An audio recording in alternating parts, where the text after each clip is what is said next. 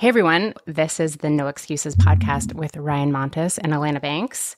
Ryan, I have a question for you. Yeah. You know, you often talk about mindset shifts and coachy type of things.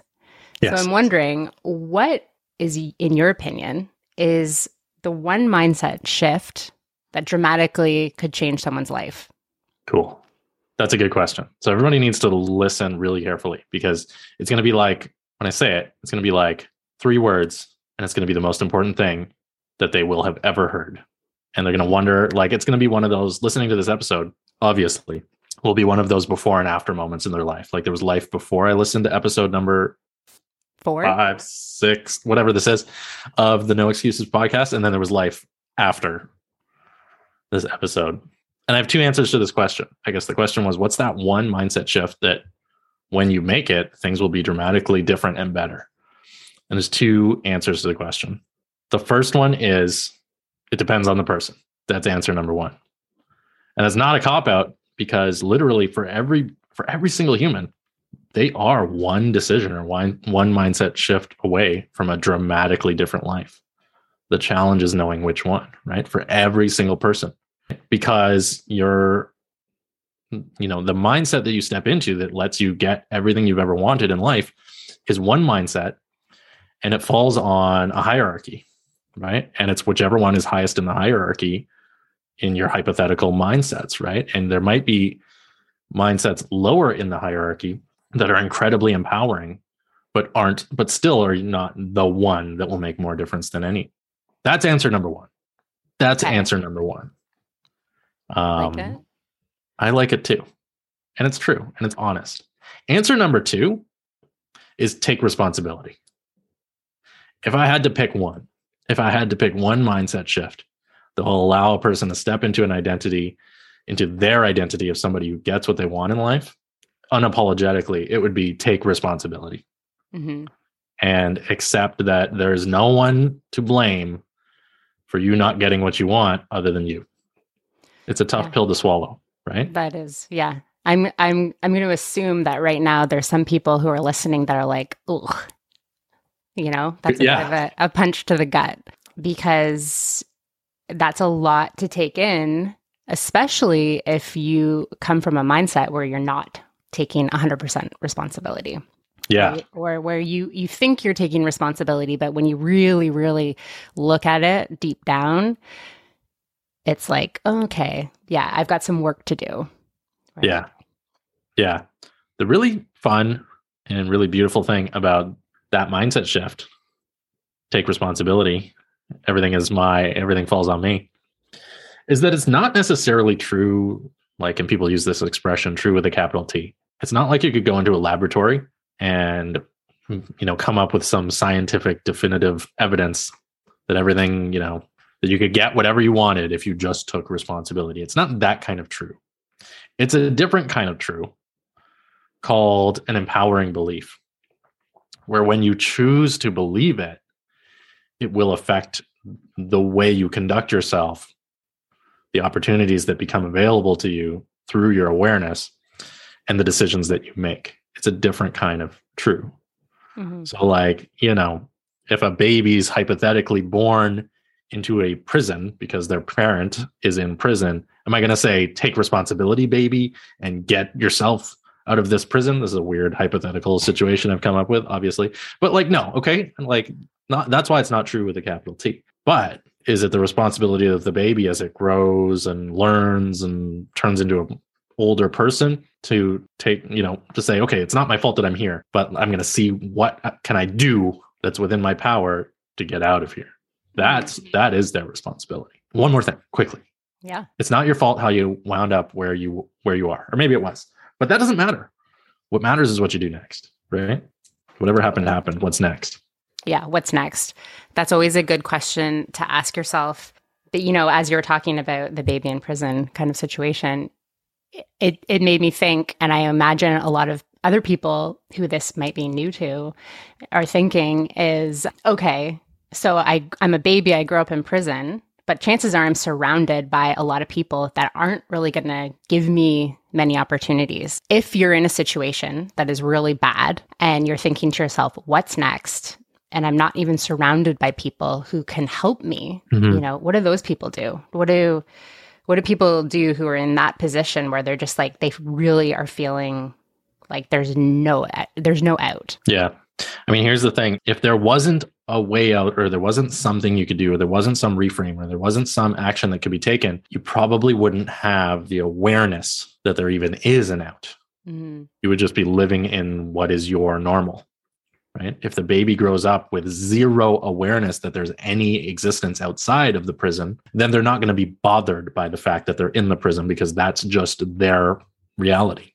That's just normal everyday life. But if people in the prison are saying, well, there's this place called the outside world and things are different and better, well, now it's in the baby's awareness, right? And so that's the hint, because there's a lot of people that live in, difficult circumstances, difficult situations, and they've accepted it as their reality. And for better or worse, that's probably going to remain their reality for a long time. It's almost a challenge to the people who realize, okay, this could be different. Well, if part of you, and it's not me or you, Alana, or somebody on TV telling that person this could be different or better, it's that voice is coming from within them. And your own unconscious mind, subconscious mind, higher self, call it what you will, is not going to send you those signals that life could be better or things could be better if it doesn't genuinely know that there's at least a chance of achieving better for you. At least that's my opinion and experience. Yeah. And I think that's the key, right? That's the key right there. It's the awareness. So, if that awareness is within you, if you all of a sudden have become aware of, I want more than this, like this is not the life I want, then that is the signal that or the green light to go and find the resources that you need to get out of whatever you're in, to start taking responsibility for making that change. And there are so many of those kinds of stories, especially like basketball players and actors and, all kinds of famous people who have literally come from absolutely nothing, gotten the signal, and then, found the resources they needed or met the people they needed or whatever to explode their life and completely change everything. So I think that's it right there. Yeah. The key is the awareness. The awareness. And here's the good news as well. If you're hearing this, that means you're listening to a podcast. And if you're listening to a podcast, you're already kind of living a charmed life, right? It may not feel like it all the time, but if you have access to electricity and a device that allows you to access the internet, you're kind of ahead of the game compared to a lot of people who are alive right now. And if you have access to the internet, which again, if you're listening to this podcast, probably you do, you have access to resources beyond your imagination and information for free, or relatively free, that can change your life quickly, right? If you choose to pursue them. Yeah. Yeah. And also just sitting and, you may be having an aha moment right now where you're like, yeah, I have been down on myself, or, I feel like I'm not getting what I want, or I feel stuck or whatever.